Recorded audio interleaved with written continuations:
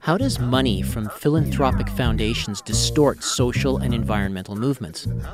What unique role do the NGOs Avaaz and Purpose serve in fostering support for Western imperialist hegemony in the Global South? What are the limits to dissent among foundation-funded media? What are the new frontiers of social movement co-optation? How can grassroots activist movements overcome the influence of big-moneyed interests? On this week's Global Research News Hour, we speak to two researchers who have studied the so-called non-profit industrial complex and its impacts on grassroots efforts to challenge the powers that be. My guests are London-based writer and investigative journalist Cory Morningstar and Boston-based blogger and investigative journalist Bob Feldman.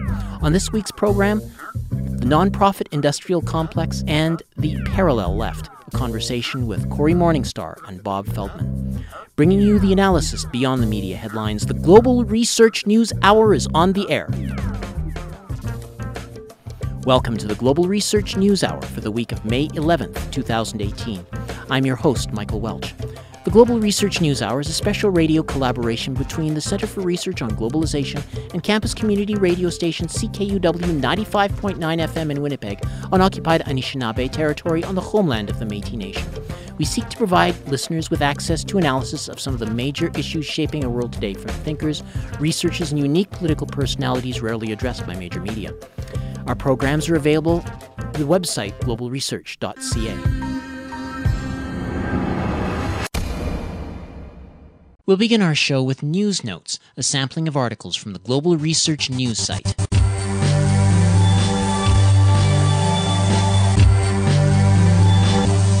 Following Netanyahu's speech, the White House released a statement of its own, saying Israel's intelligence confirms what the U.S. had already known, that, quote, Iran has a robust clandestine nuclear weapons program that it has tried and failed to hide from the world, unquote. Not long after, the White House issued a second statement that changed the word has to had, appearing to suggest that Iran no longer possesses a nuclear weapons program. However, a White House official later explained to NBC News that the wrong tense was the result of a quote-unquote clerical error. Either way, despite the uncompromising anti-Iranian narrative, the prevailing truth appears to be that Iran is in full compliance with the JCPOA, and the main officials involved, including Trump and Netanyahu, are well aware of this. In his April 12th Senate confirmation hearing, then CIA Director Mike Pompeo, who this week began his tenure as Secretary of State, said he has, quote, seen no evidence that they, Iran, are not in compliance today, unquote. That comes from the article, Iran Isn't Violating the JCPOA Nuclear Agreement, America Is, by Darius Shatamasebi, posted May 4th, originally appearing at the Anti-Media. On Tuesday, the International Atomic Energy Agency, or IAEA, issued an assessment in response to Netanyahu's speech, firmly asserting that there are, quote, no credible indications, unquote, supporting Netanyahu's claims of a continued Iranian nuclear weapons program after 2009. According to the AP summary of the IAEA assessment, the UN nuclear agency says it believes that Iran had a coordinated nuclear weapons program in place before 2003, but found no credible indications of such work after 2009. The documents focused on Iranian activities before 2003 and did not provide any explicit evidence that Iran has violated its 2015 nuclear deal with the international community. The IAEA statements followed on the heels of a number of international Iran analysts weighing in to say there appeared nothing new in terms of evidence which Netanyahu confidently presented as if it were an open and shut bombshell revelation of Iranian malfeasance. That comes from the article, Trump all but decided to withdraw from Iran deal as IAEA refutes Netanyahu's speech, posted May 3rd, originally appearing at Zero Hedge. What Netanyahu said about the Iranian nuclear program was chestnut. Since the mid-1990s, he is repeating this worn-out stuff like a mantra. He didn't present a single new argument, but for Donald Trump, it will be enough evidence to ultimately scarp the nuclear deal. what he wanted to do from day one of his presidency. The last person in his administration, Defense Secretary James Mattis, still sticks to reality and has declared many times that the Iranian government upholds its obligations. Since Trump kicked out the last moderate members of his cabinet, the U.S. embarked on a course of a war. That comes from the article Netanyahu's Anti-Iranian Reality TV Show by Dr. Ludwig Watzel, posted May 1st. These are just a few of the featured articles appearing last week on the Global Research website. Regular visitors to the site are encouraged to send monetary contributions by fax, mail, or online. Just go to globalresearch.ca and click Donate on the menu bar.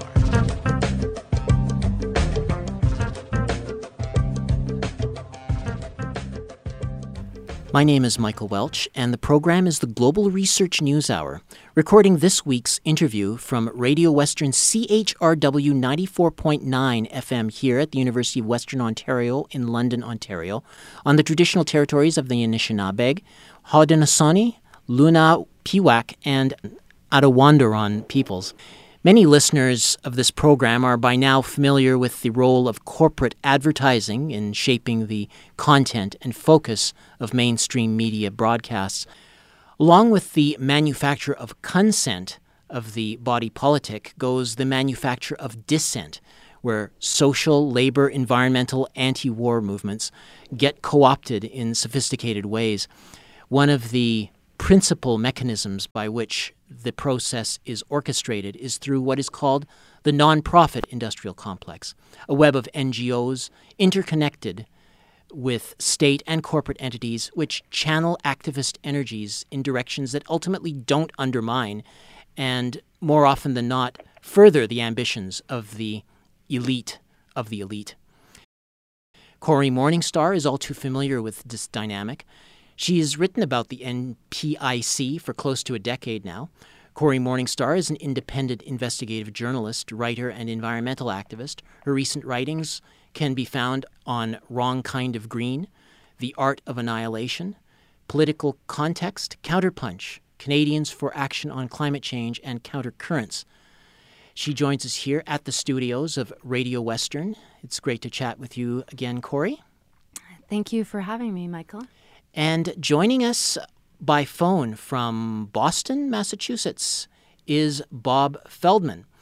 And Bob is he's also an investigative journalist, and he is, for more than a decade, he has been researching the role of philanthropic foundation funding in compromising the perspectives of the alternative print and broadcast media that depend on such funding for their operations. So thank you for joining us, Bob. Yeah, well, thank you for having me.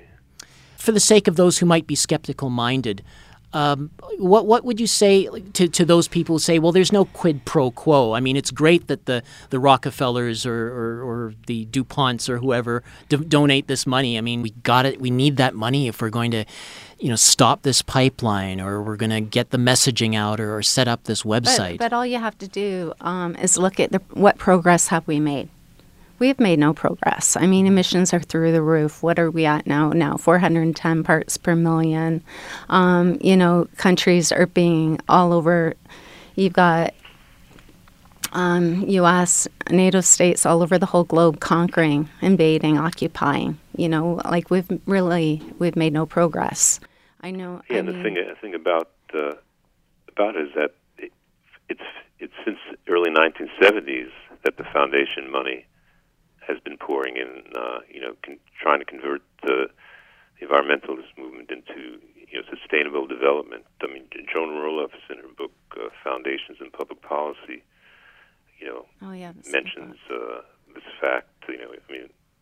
Natural Resources Defense Council, CERA, Club Legal Defense, all these groups, they've gotten this foundation money, yet it's 50 years later, and it hasn't achieved the reversal. So we have to ask ourselves, why? Why has the movement, why do we end up with Trump in 2017, 2018, And there was a lot of the information is there's a new book out by David Callahan. He's Inside Philanthropy. He's the editor. And it's called The Givers, Wealth, Power, and Philanthropy in a New Gilded Age. And he has a sentence I'd like to read because it kind of summarizes what's happened. He says, like progressives always talk about the right wing being funded by the right wing foundations and correctly criticize that. But he has this quote. He says, progressives have been largely silent about how, quote, charitable, unquote, dollars are influencing politics and policy, often with deeper impact than the campaign spending the left so fervently wants to restrict. You can see why progressives keep mum on this issue. Its advocates are especially dependent on philanthropy. And, growing up, I thought, well, foundations, they're helping the people. And then I read C. Wright Mills' book, The Power Elite, in which he mentioned, well, foundations are a tax dodge. And so, I thought, well, yeah, but maybe they're still helping to fund good things. But then 50 years ago, in '68 at Columbia, the radical students, SDS, in alliance with Harlem and the Afro-American Society, took over, and we made some demands. And then there's a police bust. And then everyone was radicalized. Everyone was talking revolution on the campus. Then what happened is that to split the students, the moderates from the revolutionary students, the Ford Foundation came in with a $40,000 grant for students to fund students for a restructured university.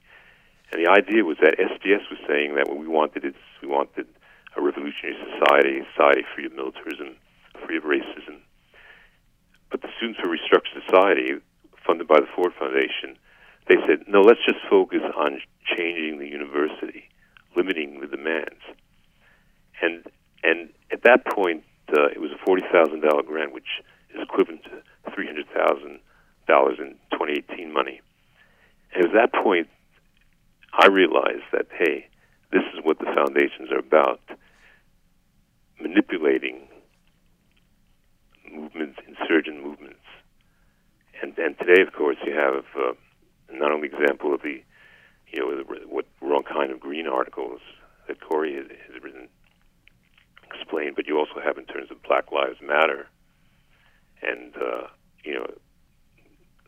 Center, the Color of Change, for instance, got in 2017 $7.5 million, So it's an attempt to limit, and manipulate what kind of issues the activists are going to prioritize and what their tactics are going to be. Because if they get too out of the parameters of what the agenda of those who control the foundations are, and the foundations themselves are directed off by corporate directors, then the funding ends. What you're saying there is quite interesting, and you're speaking of that split, a split between the kind of resistance they can live with and the kind that we want to try to eclipse. And Corey, I just wanted to turn to you if you could maybe help us visualize the difference that you see this foundation money making as it's playing out, like what the environmental movement could be without the foundation money's intrusion versus what we're seeing coming out now. Yeah, well, I think, you look back and, I wasn't there, but you read about even the Black Panthers and their breakfast programs and actually tangible things in the community, right? And now today it's like, well, I'm going to give $50 to Greenpeace this year. I've done my part. We've lost that sense of community and working with each other as adults, as parents, as humans, where we need to take responsibility for our own issues. We've basically, I think been happy to give these problems onto the NGOs as part of it. So, and like Bob was saying too, with the money, there's a lot of conditions. And so you get people you don't even have to censor, and the people involved, the journalists, the NGOs, they've become adept at self-censorship, and a lot of these millions of dollars given happen. There are 5 years. I mean, you get a certain amount every year, so if you bite the hand that feeds you, that money, that check will not be there the following year. I know that there was a report that came out a few years ago by McDonald Stainsby and Drew Oyajay that commented on foundation funding and how it's distorted tar sands activism. And so we don't see the level of opposition to tar sands as a result. Yeah, I mean, the tar sands, one way or another, that oil will make it to the market where there's a demand. That oil, like water through a pipe, will find its way one way or another to escape. Eventually it finds a route to get out. And what we don't talk about is, if we don't want oil, what are we willing to give up? Well, in fact, we're willing to give up nothing, because that would put a damper on economic growth, and you need economic growth to keep this economic system going. Capitalism, if it stalls, it collapses. So we can't have that. So this whole focus on the pipelines, you've got thousands of pipelines all over the whole planet, and we put all the focus on North America on a single pipeline. Well, then oil quietly in the background all switches to rail. And then you've got Warren Buffett, ends up making billions, tens and tens of billions of dollars on rebuilding a rail dynasty in North America, while everyone's focused on a single pipeline, right? No one notices it's all being done in the background, and there's absolutely no dissent to that. And then that horrible, horrible accident in Montreal that killed almost 50 people from the oil, the rail accident with the oil. I mean, now we have the same thing happening in BC. We've got oil being diverted to Portland and being put onto ships to Asia. I mean, the oil's going to get to the market. So to not look at this, what is the purpose? Do we want to stop this pipeline, or do we want to stop oil? If we want to stop oil, what are we willing to give up? What are we wanting to discontinue? And the nonprofit industrial complex, the NGOs, that have the basically take up all the breathing room on the space, they don't want you to give up anything. I mean, there's no talk really of changing the way we live in the West. The fact of the matter is, here, 1% of the population's creating almost all the emissions on the planet. There's a tiny percentage of people doing all the damage. We don't talk about that, So we're not talking about systemic change. We're talking about how can we have everything we already have, plus have a lot more, and do it in a clean, environmentally, ecologically sound way. Well, there is no way, right? Yeah, and I know, Bob, you...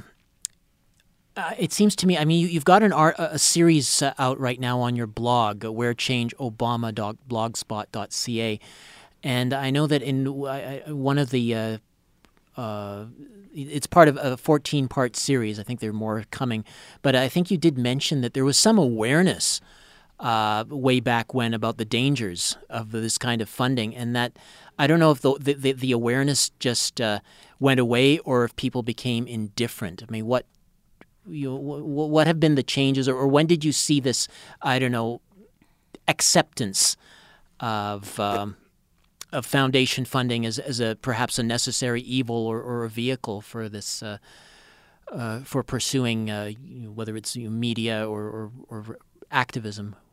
Started to a certain degree in terms of the Black Liberation Movement in the late 60s.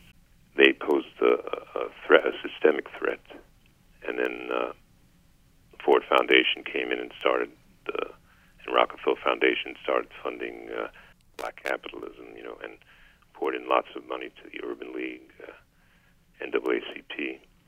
And then within the anti-war movement and peace movement, I think it started in terms of maybe the 80s, nuclear freeze. And so you had the sad thing that at that point in the early 80s, 100,000 people marched against nuclear war in June of 1982. And then there was a contingent saying, well, if the Israeli military is invading, is bombing Beirut, is invading Lebanon, we're we're for peace. That should be a priority also of this march. And there was a contingent saying that, but then the organizers said, no, you can't talk about opposing Israeli militarism. And then in the late 80s and 90s, early 90s, that's when groups like Pacifica started seeking the foundation funding, and then alternative media groups started to seek it and get it. I mean, look at Democracy Now! Beating the drums for war on Libya. And I mean, I don't listen to Democracy Now!, but I am pretty sure Syria as well. I mean, look at the so-called left beating drums for war. Like, that's unbelievable in this day and age. Like, how can we fall for the same stories? Rinse, recycle, repeat, like basically the same old stories over and over for so-called humanitarian intervention. And we have the left, the liberal left, journalists and liberal left media, completely, again, like echoing through the chambers, these pro-war propaganda. Yeah, I think that's the thing that on Libya, Syria, and also in 1999 on the quote humanitarian military intervention in Serbia, Yugoslavia. It didn't echo Michael Parenti's opposition. It took a different stand. Democracy Now!, which demonized Milosevic. Which echoed. I mean, it was opposed to the war, but it echoed aspects of what the Democratic Party and the State Department was saying, and part was because on situations like Libya, in Syria, and 9/11, and the 1999 war, if you get if you appear too anti-war and not willing to concede certain points about that the media is pushing about the illegitimacy of the regime that the U.S. government wants to change, whether it's Syria or Libya or in Serbia, then the funders, the funding goes, and it's self-censorship, really. It isn't that it isn't that Bill Moyers, who's given 1.1 million since 2013 to fund Democracy Now!, his Schumann Media Center. It isn't that he's going to say, tell you not to do a lot of investigative reporting segments after 2013, 50 years after the Kennedy assassination, have like a whole series on Democracy Now!. But the reality is that since he's funding Democracy Now!, and since Bill Moyers was LBJ's aide for 3 years after Kennedy was assassinated, he maybe doesn't want that emphasized. And then since he's Bill Moyers, who's redefined himself since that time, people, they just won't get into that. And then anybody who thinks, well, we should explore these particular historical events in greater detail, they're either called conspiracy theorists, or the other thing is Johnny One Notes. The listeners aren't interested in, But I think the thing about the foundations is that early in the 20th century, there was a lot of criticism on the left of foundations because it was seen as undemocratic. It was seen as, well, Rockefeller, Carnegie, they got their money by exploiting workers in vicious ways, exploiting consumers in vicious ways, unethical business practices, making weapons of death in some cases. And these plutocrats shouldn't then be able to redefine themselves and fund groups it was undemocratic, that their power should be taken away. But you got a situation now where they make their money in immoral means, and they continue to. The foundations also invest in those corporations that are responsible for the destruction of the earth and for systemic racism and for militarism. The foundations still have investments in those corporations, and at the same time they use some of the profits, the dividends they get from those investments to fund the groups which purportedly are either reporting on on the harm done by the corporations or fighting against the policies, the results of the policies of these corporations. And what's left off the hook is the foundations themselves are tied in with the systemic problems that people want to see eradicated. It's a way the foundations become a means of the 1% to block kind of these kind of structural and systemic I think change. our movements represent very much a part of that same 1%. I mean, the staff at Avaaz make around $200K a year. I mean, we're talking elite status, and you can look straight across the board. Sierra Club, all the big ones, they're making huge six-figure salaries. You know, some of them $400,000 or $500,000 a year, and then they're asking seniors to send in, their checks for $5 a month. I mean, it's. Oh yeah, Democracy Now! Is a good example. Like I glanced at it today before early in the morning, and I noticed they say, well, if you send in our money, a supporter will match it 3 times, but they don't name their supporter. Exactly. Who's the supporter. At the same time, they don't disclose on their website the amount of money that they've received in recent years from various foundations, like the former vice president of Microsoft for 10 years, Rob Glazer, his foundation, the Glazer Progress Foundation. They've given 15 since 2001, $1.2 million, to fund Democracy Now! And Democracy Now!, doesn't probably. I don't think it's done that many segments on exposing the negative role historically and even currently of Microsoft. It's work for the military. Microsoft, for instance, just got a $927 million contract to work for the Pentagon, provide software, help the Pentagon do what it's doing around the world. And part of why they might not do this is because at one point, one of their chief funders was involved with Microsoft for 10 years, helped build it up. But part of why all the other things, also the economic thing, is that Amy Goodman, she gets $160,000 a year, total compensation. Most people don't know that. The salaries, you had to get the salaries. You have to go look on the Form 990 that all these NGOs file, and it's often hard. It's not easy to find because a lot of people either aren't going to look on it, and often the forms aren't completely filled out or not filled out until later. But there's, like Corey says, there's a lot of money within this NGO world, this nonprofit industrial complex. It matches, enables people to, without working in a 9-to-5 world, you get an alternative job and live quite well, not live on the average salary of most movement activists who are grassroots or on most working people, in the world, not even in the United States,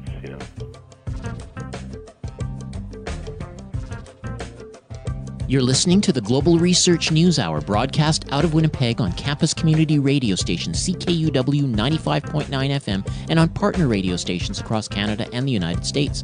We are also podcast on the website, globalresearch.ca.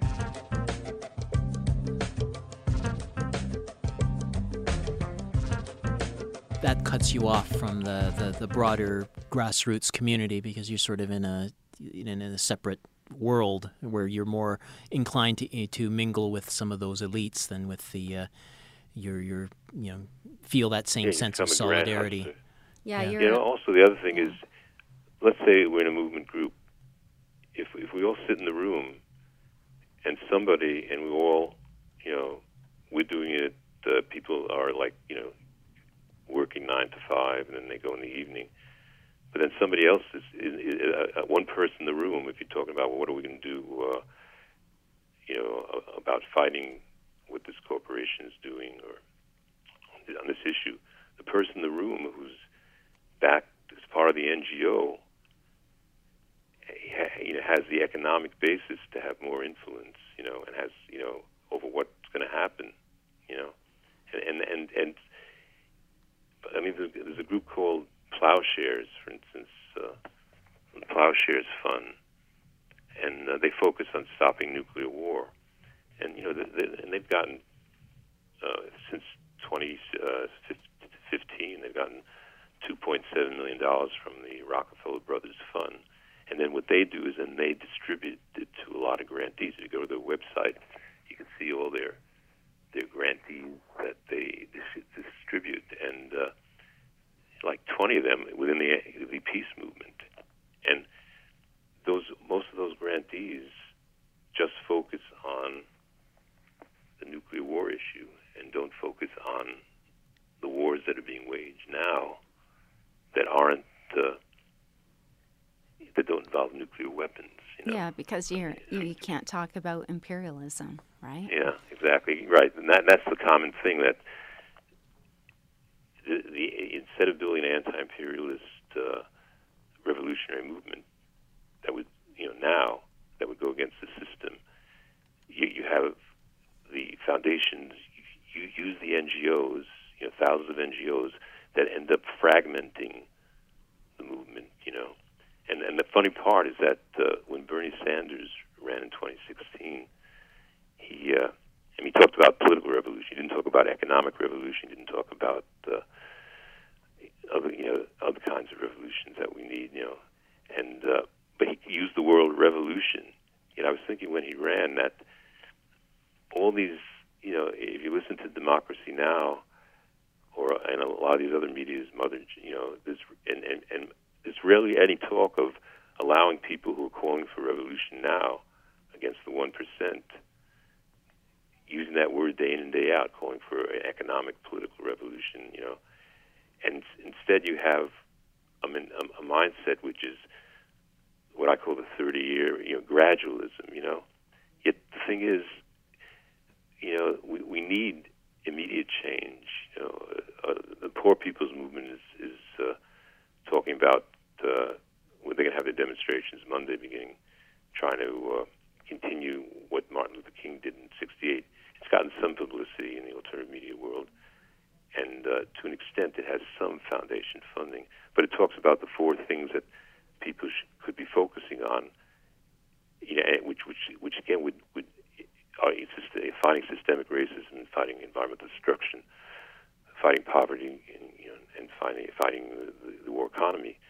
Those 4 things people could unite on, but yet because we have all these thousands of NGOs, and this fragmented movement, foundation subsidized movement, people don't unite in the way that they did in the '60s around fighting a imperialist society that's trying to keep the empire, and is responsible for so many deaths the last 30 years, and then of course even before, and so you don't have the kind of reaction that there should have been when they attacked Libya, and in terms of the covert war in Syria, that instead people are in these NGOs, in their NGO offices, in a fragmented way, and then calling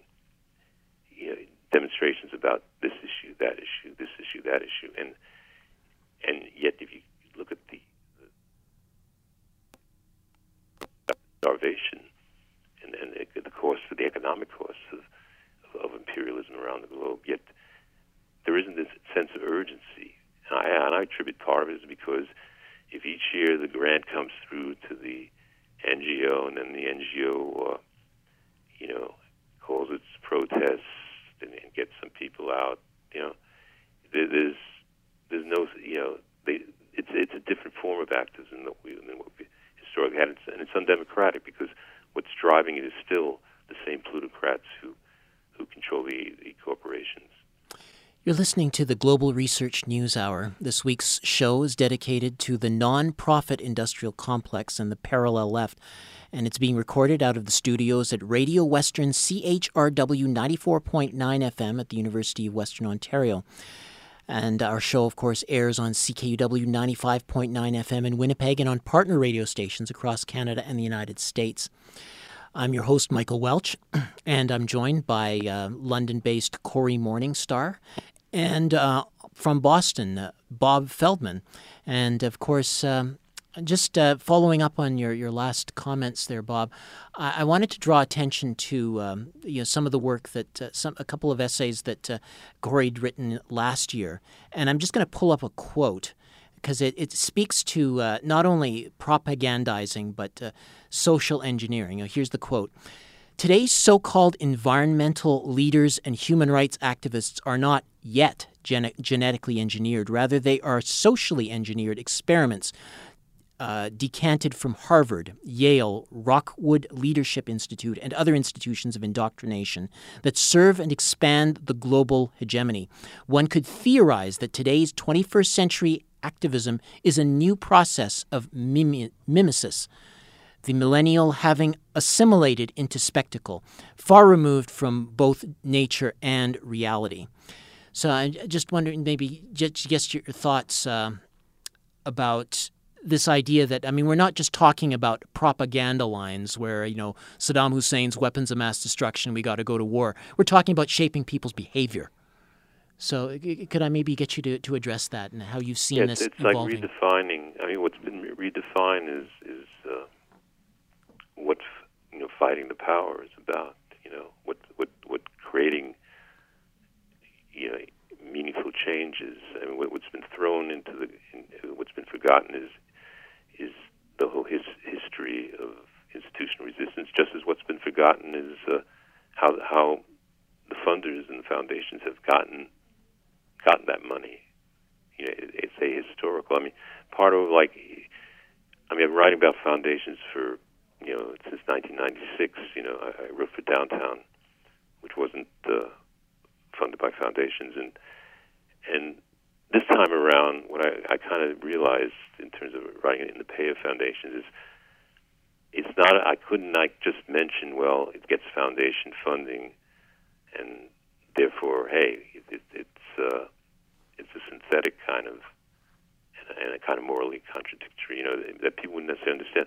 I had it because a lot of people they don't understand on gut level that, well, why foundations? What's so bad about foundations? So I kind of included more research as to, well, how did Henry Ford get his money? What did he do? How was the Ford Foundation funded?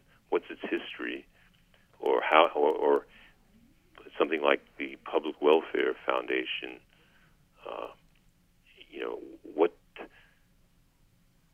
What was it? Where did that money come from? What did they do?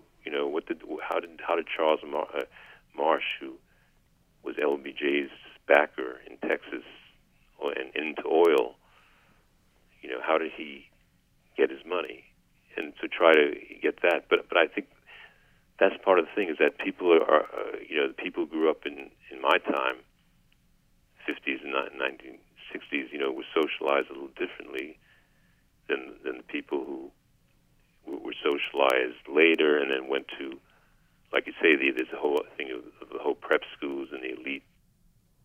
Most people don't know that Bill Gates, for instance, his grandfather on his mother's side, Maxwell, was a big banker. Actually, the great-great-great-grandfather. And the grandfather was also into banking, first into the state bank, and left him a trust fund. This whole Silicon Valley thing and the whole computer millionaires, part of the thing is that they've used, it's funny because they've used the rhetoric of the 60s that we're changing the world to perpetuate a vicious imperialist system, and they get away with it because the thing you mentioned in terms of the elite students and all these elite universities being socialized in a certain way, and then also coming from a different generation than the 50s and 60s, I think people today think that history doesn't matter, that it's in the past, it's irrelevant, things aren't like that anymore, right? But the truth is these foundations are invisible, that the NGOs are at the forefront and they play an invisible role. And today they're more powerful than they've ever been in the past. There's trillions, literally trillions of dollars pumped into the nonprofit industrial complex, which at this point, I was speaking to my peer, my comrade Forrest Palmer, a couple weeks ago, and I said, I feel like we need to start calling this the nonprofit industrial spectacle. It's just become absolutely ridiculous. There's a new NGO of late I've sort of started watching called Global Citizen. They actually, if you can imagine, they have rewards now for activism. Like think of air miles, all those points rewards that you use to shop. So activism has been completely commodified to the point now the partners and sponsors involved with Global Citizen will reward you for doing an action with rewards, whether it's concert tickets. It's all tied into celebrity, which is a huge part of activism. Not to mention, this really is the nonprofit industrial complex is an actual army. Right? This is an arm of empire. This is an army that's funded and paid for by the elites that fund this complex to perpetuate and protect and further their power, to extend it even further. And I think that's really important to understand. That's what it's for. That's why the trillions of dollars, and they can mobilize their army. If you look at the numbers, it's actually staggering how many people are employed by NGOs and nonprofits, all which, make up the nonprofit industrial complex. It's a massive part of the economy, just like militarism. And so they're able to really, really shape and mold entire agendas and actually whole society by mobilizing their employees, their staff. You think of millions of people all basically echoing the same message through the media and, all the different media vices.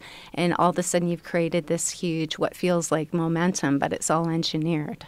Yeah. Hence our how we continue to devolve and how our movements continue to lose any importance. Corey, I just wanted to draw to because I've read like last year you did an update on your research on Avaaz and purpose, which purpose is like they're linked, and they are very notable because it links the environmentalism with the imperialist agendas in Syria, and so I just was wondering because that is. It seems to me it's taking that social engineering to a new level. Okay, so if you look back, there's an old photograph I found. It's Bob Hunter, one of the original co-founders of Greenpeace in Canada. He has a T-shirt on, and on the T-shirt he has written across in black marker, "F you," and he's at a meeting, right? He's sitting in on a meeting. He's all scruffy. It looks like he just came in from the garden or from work. That was the real deal back then, about real things, protecting nature.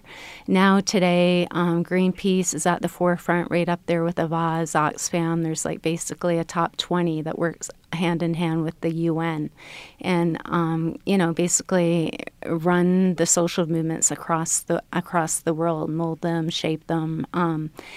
Social engineering, tick, tick, tick. Like basically Greenpeace, 350, and Oxfam, which are the three biggest, created tick, tick, tick. They took this type of social engineering to a whole new level. In 2000, when was that? 2009 at COP21, you saw them basically undermine all the most vulnerable states in the planet at that climate conference, and you look back at documents, Greenpeace documents from around 1990, where they cited 1 degree as a temperature that the planet could not exceed. Well, in 2009, they demanded a full 2 degrees, what the corporations wanted. So we continue to grow the economy at the expense of all life on the planet. So you can see that huge, it's not even the same thing anymore. These NGOs are an arm of the elite. They're an apparatus of the establishment and empire. So Avaaz and Purpose. Avaaz, Purpose is the for-profit PR firm, basically the sister org of Avaaz. I would say they're the most powerful NGO in the world, aside from 350, which was incubated by the Rockefeller Foundation and started with the Rockefeller Foundation and the Clinton Foundation. And again, that's hand in hand with Avaaz, one of the most powerful NGOs in the world right now as well. Anyway, what they do now, we've been engineered to such an extent that we don't even notice. We no longer fight to protect nature, to protect trees. We're fighting for windmills. We're fighting for solar panels. We're fighting to continue a very rich way of life for a small number of people. That's what the environment movement is today, and that's what I call not environmentalism, but basically Anthropocentrism? Anthropocentrism. It's completely, it's pragmatism. It's full. This is business. This is big business. Now you've got Avaaz, Purpose. The main overall arching campaign of all of them now is this huge push for renewable energies, which is actually a huge push for further imperialism. You can call it green imperialism, eco-imperialism. It's just as dirty. It's just another growth industry, and today they want to basically steal from the treasuries, and now we're going to pump trillions and trillions, about $60 trillion, $90 trillion into creating a brand new, basically, global infrastructure, renewable energy, which is, what's that based on? That's based on further exploitation, of brothers and sisters all over the planet, mining, all dirty industry, further industry for a very few, people. Yeah, beyond the fact that lithium mining is not necessarily without its toxic concerns, and of course, and other rare earth minerals, which is mining. This call for electrification of the grid. It's not likely going to do anything. No, I think you've got Bill McKibben right now in Africa, flying to Africa. What do they need Bill McKibben in Africa for? I don't know. But they've got him, what was the article? I don't know, Rolling Stone, New York Times, what have you, saying how amazing it was that he was in Africa and this little village with, their few solar panels or whatever they have now, they all have a TV. Well, what the hell do they need a TV for, right? Like, that's progress. It's just upside down now with technology and our values, what we see as progress. And, I think the thing, that whole rap that Corey gave, it's like, that's the kind of thing that should be talked about on the Foundation subsidized, shows that are on daily, like Democracy Now. And the thing is, yet if you start talking about the NGO, and the foundations, that doesn't happen as much, and so you get a situation where people don't necessarily know what's going on, and so that undercuts the whole original mission of what an alternative left media was supposed to be about. When you're not allowing a lot of dissident grassroots movement people on there, you know. So I think that's what's holding back, and what has held back, especially the last 20 years, has held back the growth of a movement that's really effective, you know.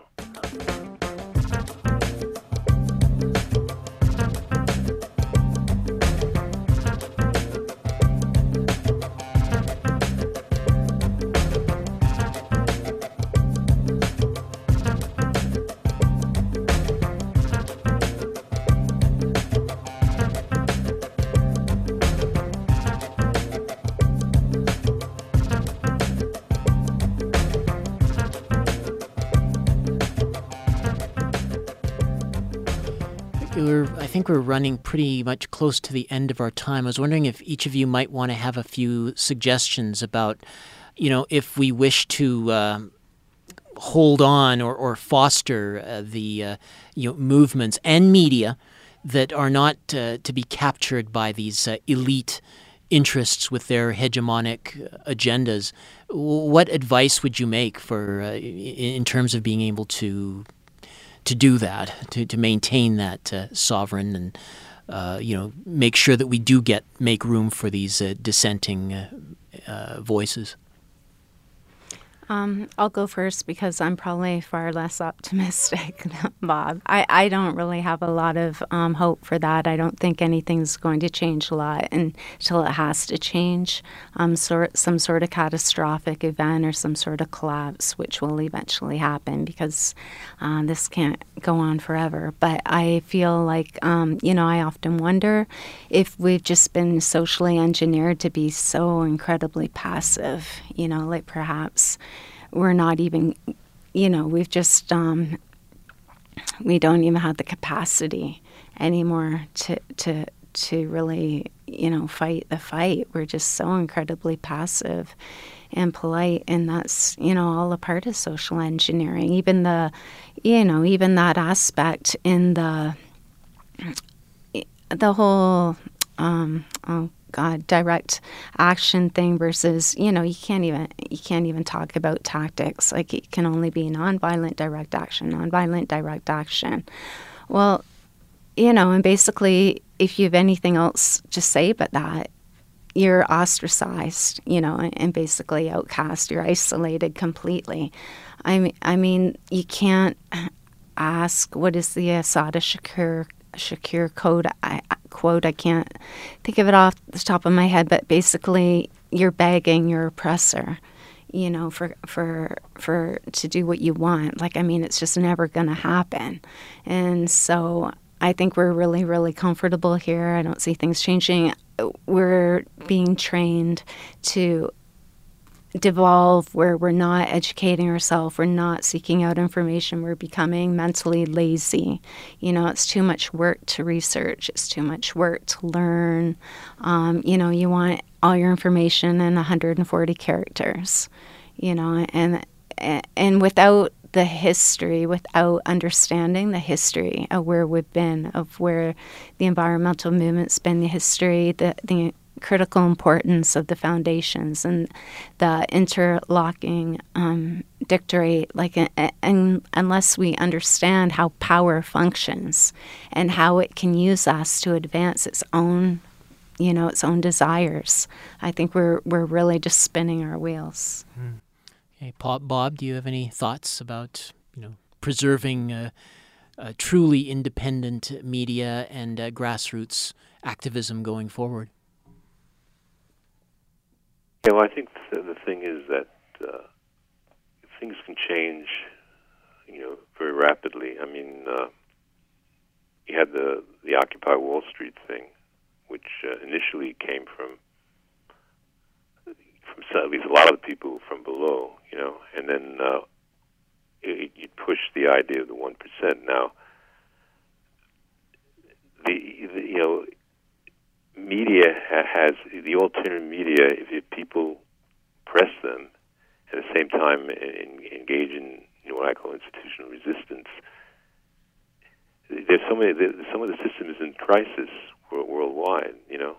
It's in crisis here. And the way I look at it is that the exclusion of grassroots, dissident, radical left, environmentalists, and others is a sign of the weakness and the fear of those of the 1%, those who hold power. Because if they weren't afraid that if they gave us access, there'd be a response. To prove that how liberal and tolerant they were, they'd allow these kinds of discussions within their alternative media world and within the mainstream media world. But I think the fact that there is this high level of censorship, the fact that read Global Research News, all those people who are on there and who get posted there, but you never hear them on Democracy Now, or in the other shows, I think that's because there'd be a response, and things can change very rapidly. I mean, we can be in a big war, and at that point, there'll be an attempt to co-opt the movement, but often that doesn't work. I mean, the lessons of '68 shows that they couldn't co-opt, at least for the 2 years from '68 to '70. They had to then repress. So I think that history can change very fast, and the level of crisis in terms of the earth, is so dire that people might be forced to press for more immediate change. So I guess I'm not. Maybe when they have to change. Yeah. Change. I guess I'm not as pessimistic as you, Corey. The key thing, as I see it, is using the mass media power and that alternative media to pressing those who have the daily access to the 1,400 stations, to let it on a whole range of people who have been excluded. Yeah. I guess, and on that note, I would be remiss if I didn't point out that, for all those listeners who've listened to this program, they probably get by now that philanthropic donations is probably not the answer. So that would be probably an invitation to open up your wallets and support independent community radio stations like CHRW, like CKUW, as well as independent sites like Global Research. And so with that, I think it's time for us to say goodbye now. So thank you very much, Bob Feldman, investigative journalist from Boston. Thanks for having me. And your website is wherechangeobama.blogspot.ca. And Corey Morningstar. And thank you for joining us. Michael. And you can find a lot of her essays at theartofannihilation.com. Thank you. You've been listening to the Global Research News Hour. You can hear our program each week on CKUW 95.9 FM in Winnipeg and on partner radio stations across Canada and the United States. You can also download our show from the website globalresearch.ca. To leave feedback on this program, email globalresearchnewshour@gmail.com. Many thanks this week to sister radio station Radio Western at CHRW 94.9 FM in London. For details on their station and programming, visit radiowestern.ca. Our next show will be dedicated to genetically modified agriculture, global food security, and the upcoming March Against Monsanto, and will feature a never-before-aired exclusive interview with Dr. Vandana Shiva. I've been your host, creator, and producer, Michael Welch. Join us again next week.